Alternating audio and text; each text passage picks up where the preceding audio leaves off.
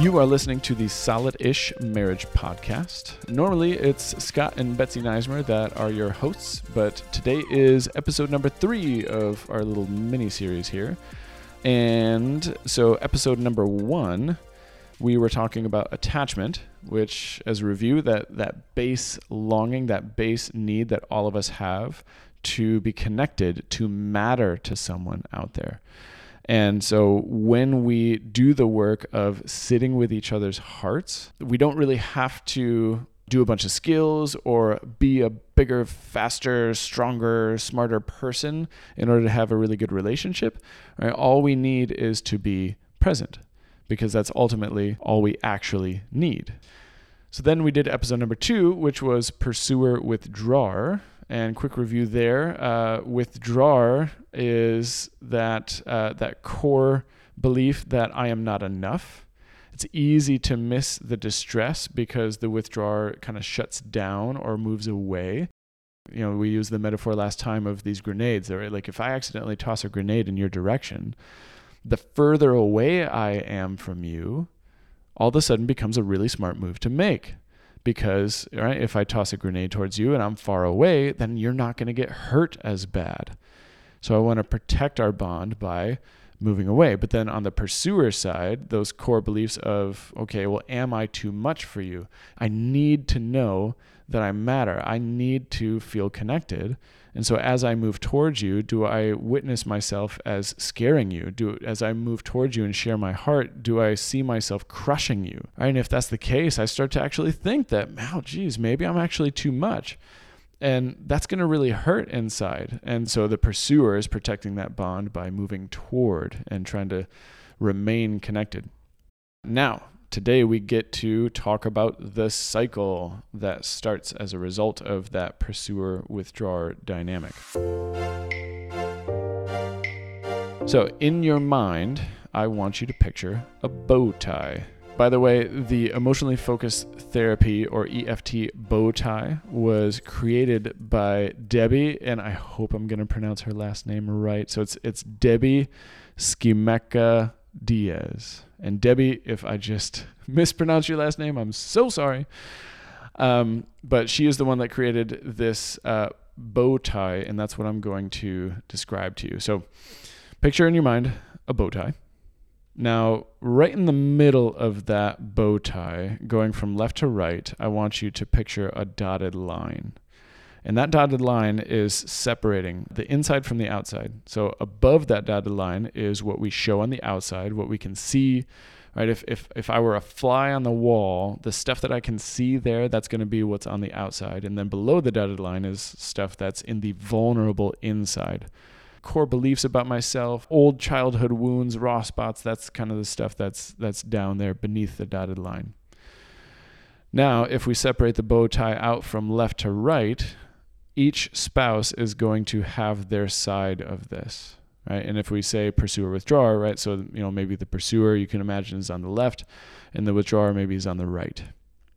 Now, the cycle or the bow tie gets started really from almost anything. And one of the things that I tell my clients all the time is that the cycle will get started, certainly by something negative, but very often, I would say even most often, the cycle will get started by something that's either neutral or even positive. Like I remember one example, a couple was sitting in my office and they were describing this cycle and we traced back the cycle to where it first got rolling.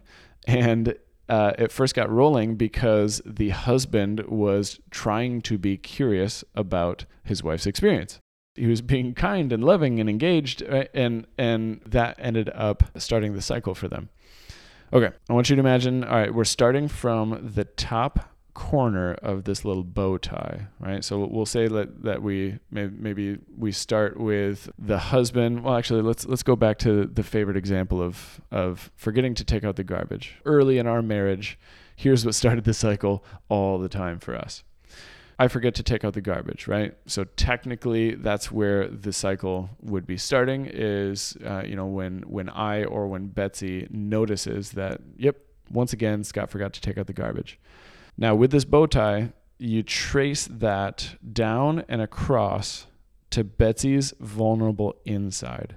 If you tuned into the last episode, or it might have been the episode number 1 of this series where I was talking about this, I kind of gave a little sneak peek of what was happening down in that vulnerable inside for Betsy.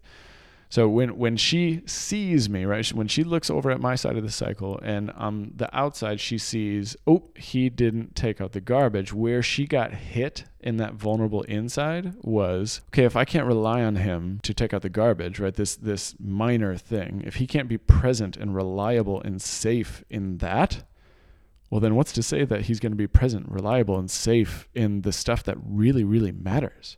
Right? Like, at the time we didn't have any kids. So she's thinking, okay, if we have a kid someday, is he going to forget to feed the kid? Is he going to forget to pick him up from school? Right? Like if I am in dire need of something, is he going to forget that? Right. And especially if my heart is hurting inside, is he going to show up for me? That was a very scary and painful place for her. This thought that, okay, she can't rely on her person to be there. She can't rely on her person to see her heart and have that matter to him enough to actually show up. So understandably, that's an enormous amount of pain for her. Now I want you to imagine just going straight up that side of the cycle on Betsy's side, right? Straight up that edge of the bow tie. And this transition from inside to outside, that's what we call going through your protection. Betsy's experiencing these very raw, very vulnerable feelings on the inside, but when she transfers kind of through her protection, what she ends up showing on the outside above the dotted line is anger, aggression, cutting words like, seriously? It's the garbage. What's wrong with you? Why can't you remember this? Like, it shouldn't be this big of a deal. Now, here we are on Betsy's side of the cycle. Now, on my side of the cycle, I don't get to see her vulnerable inside. All I'm seeing is the observable stuff on the outside.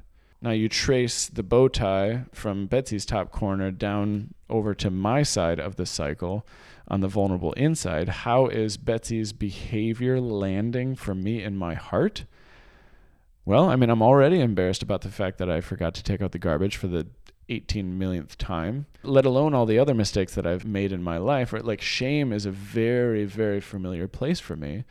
And now her behavior is totally landing on that shame grid for me, right? It's triggering that shame storm inside of myself. Like, oh my gosh, I am terrible. What is wrong with me? There must be something wrong with me. Awful, awful, awful feelings. And terrified that I'm never going to be good enough.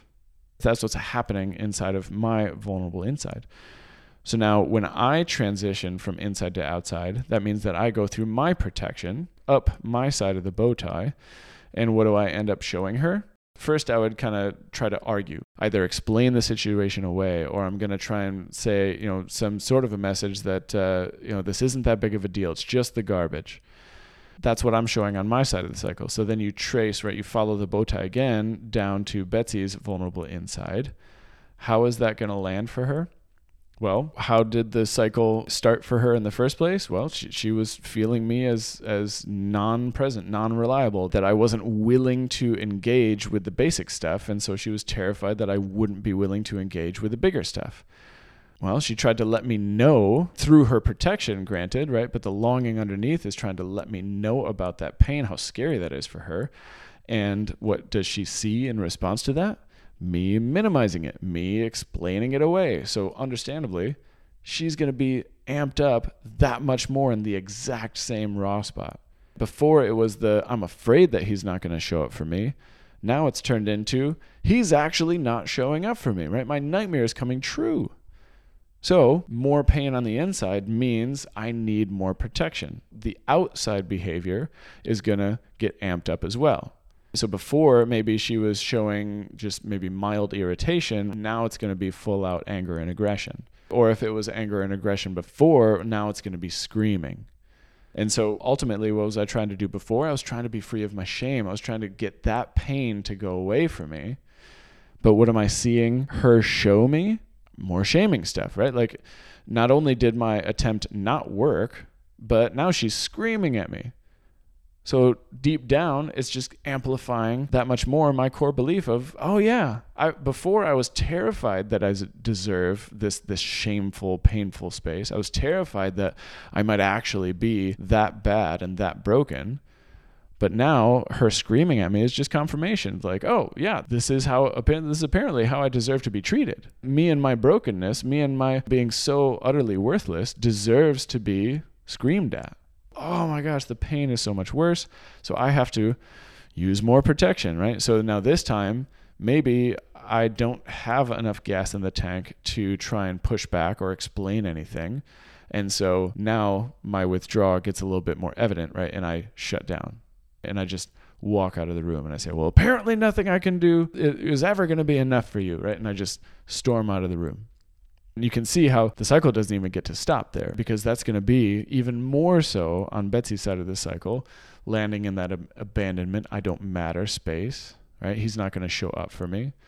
So then the cycle absolutely has room to continue even from there. That is hopefully a little snapshot of how the cycle works for you. Hopefully that's making sense over the audio waves here without actually seeing it in front of your face. Now I want to talk a little bit about exiting the cycle. So when it comes to exiting the cycle, first and foremost, what you need to know is we do not get to avoid entering this cycle in the first place. I know there's lots of other modalities of couples counseling and frankly just therapy in general that ends up sending that accidental message of, hey, if you do the skills right, or if you have the right skills, or if you just have the right perspective, right, if you're thinking the right way, then you'll be able to avoid the conflict in the first place.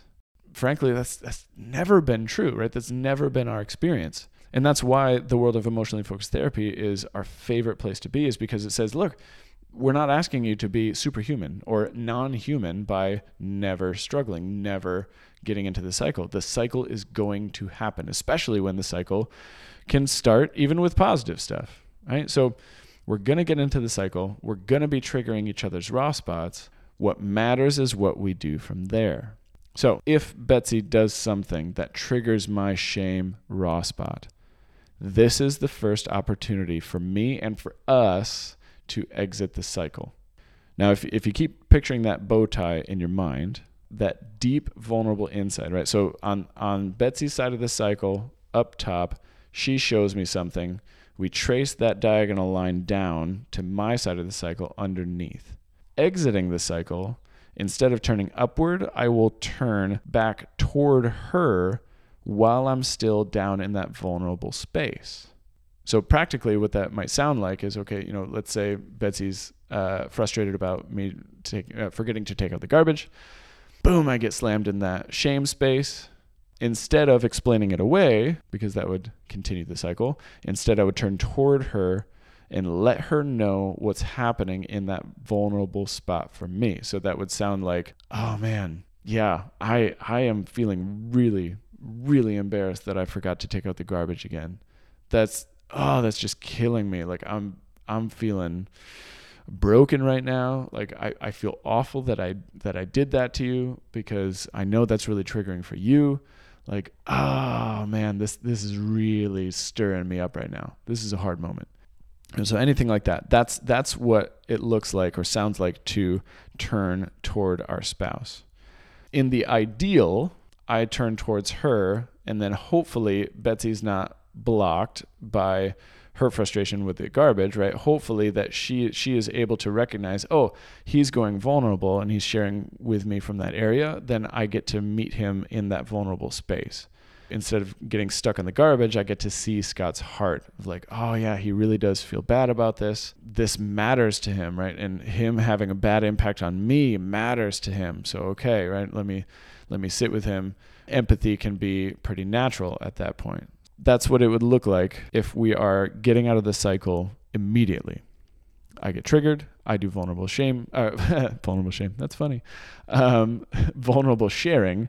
And then Betsy meets me in that vulnerable space. Now, usually it doesn't work out quite so clean. Usually it's going to be, maybe we do a couple of spins through the cycle, and then I will not do the protection, but instead turn toward her with my vulnerable. Or maybe it's on Betsy's side, right? We go through the cycle a little bit, and then Betsy, instead of going through her protection, she turns towards me. and shares the vulnerable. And what that might sound like is, okay, maybe I do the minimizing explanation move. And in response to that, Betsy turns to me and says, hey, honestly, it's not even about the garbage. What's really going down in there is I'm just terrified that you're not going to be there for me. And even deeper than that is I'm terrified that I've kind of pushed you away from me, right? I've taught you to be scared of me because I am so scary to you, right? And so that when I do need you, you're not going to be there because you're so scared of me, right? I'm terrified that I've done that to you. That's what's so hard about this moment for me. Again, ideally, I would see her in that space and meet her in that vulnerable space with understanding. Yeah, that makes sense to me, that it's really not about the garbage, it's about this, and you're so scared that you've pushed me away. And when you really need me, you're going to be alone instead. And that makes sense to me, right? And then the empathy is going to naturally flow from there. Now, ultimately, this is me kind of presenting, okay, if we can slow down the cycle enough and do those vulnerable moves, then we can exit the cycle. There's this other element to exiting this cycle that kind of interrupts it, and that's in the EFT world, we call it blocks. That either I will be blocked if I'm trying to make the vulnerability move and share what's going on down there for me. Maybe I'm blocked in that I can only go part of the way down, but not all the way down into what it's really about. So then what I end up showing or sharing with Betsy is only part of the story, right? So she's only partly able to show up for me, and we're not going to get great repair out of that. Or maybe I'm totally not blocked on my side. I can share vulnerably with Betsy, but then Betsy is blocked on her side, right? Like maybe is still wrapped around the axle of the garbage itself. So then she's not going to be able to get to that place where I make sense to her. And as a result, it's basically going to be impossible for her to have any empathy towards what I'm going through in that moment, right? And so then she's not going to feel very safe, and then we don't have repair. So that's just a quick little snapshot of what blocks look like in action. And we don't have enough time in this episode to go over, okay, now when a block happens, what do we do? But just suffice it to say that when you guys turn toward each other and you risk sharing vulnerably what's really, really down in there for you, the deeper that you can go, the less likely you are to run into a block. Now, it doesn't guarantee that there aren't going to be any blocks down there, but it's less likely that you're going to run into a block. And so if you feel yourself blocked, if you feel your spouse is blocked, what that likely means is we're just not deep enough yet. Once we do get deep enough, then we unlock the magic. You're going to see me. It's going to make sense to you. Once it makes sense to you, empathy flows naturally. You're going to show me that empathy, which offers me relief and comfort and repair. And you're going to see me be comforted and repaired by your presence. And so then you get to feel really effective and powerful in the relationship. And that's really, really good repair. So I hope you guys can take this and run with it. Please email me or contact us any way that you can with questions or feedback about this. My email is scott@hopetherapy.info. Would love to hear you. Would love to answer any questions that you might have because we want this to be useful. Until next time, take care of yourself.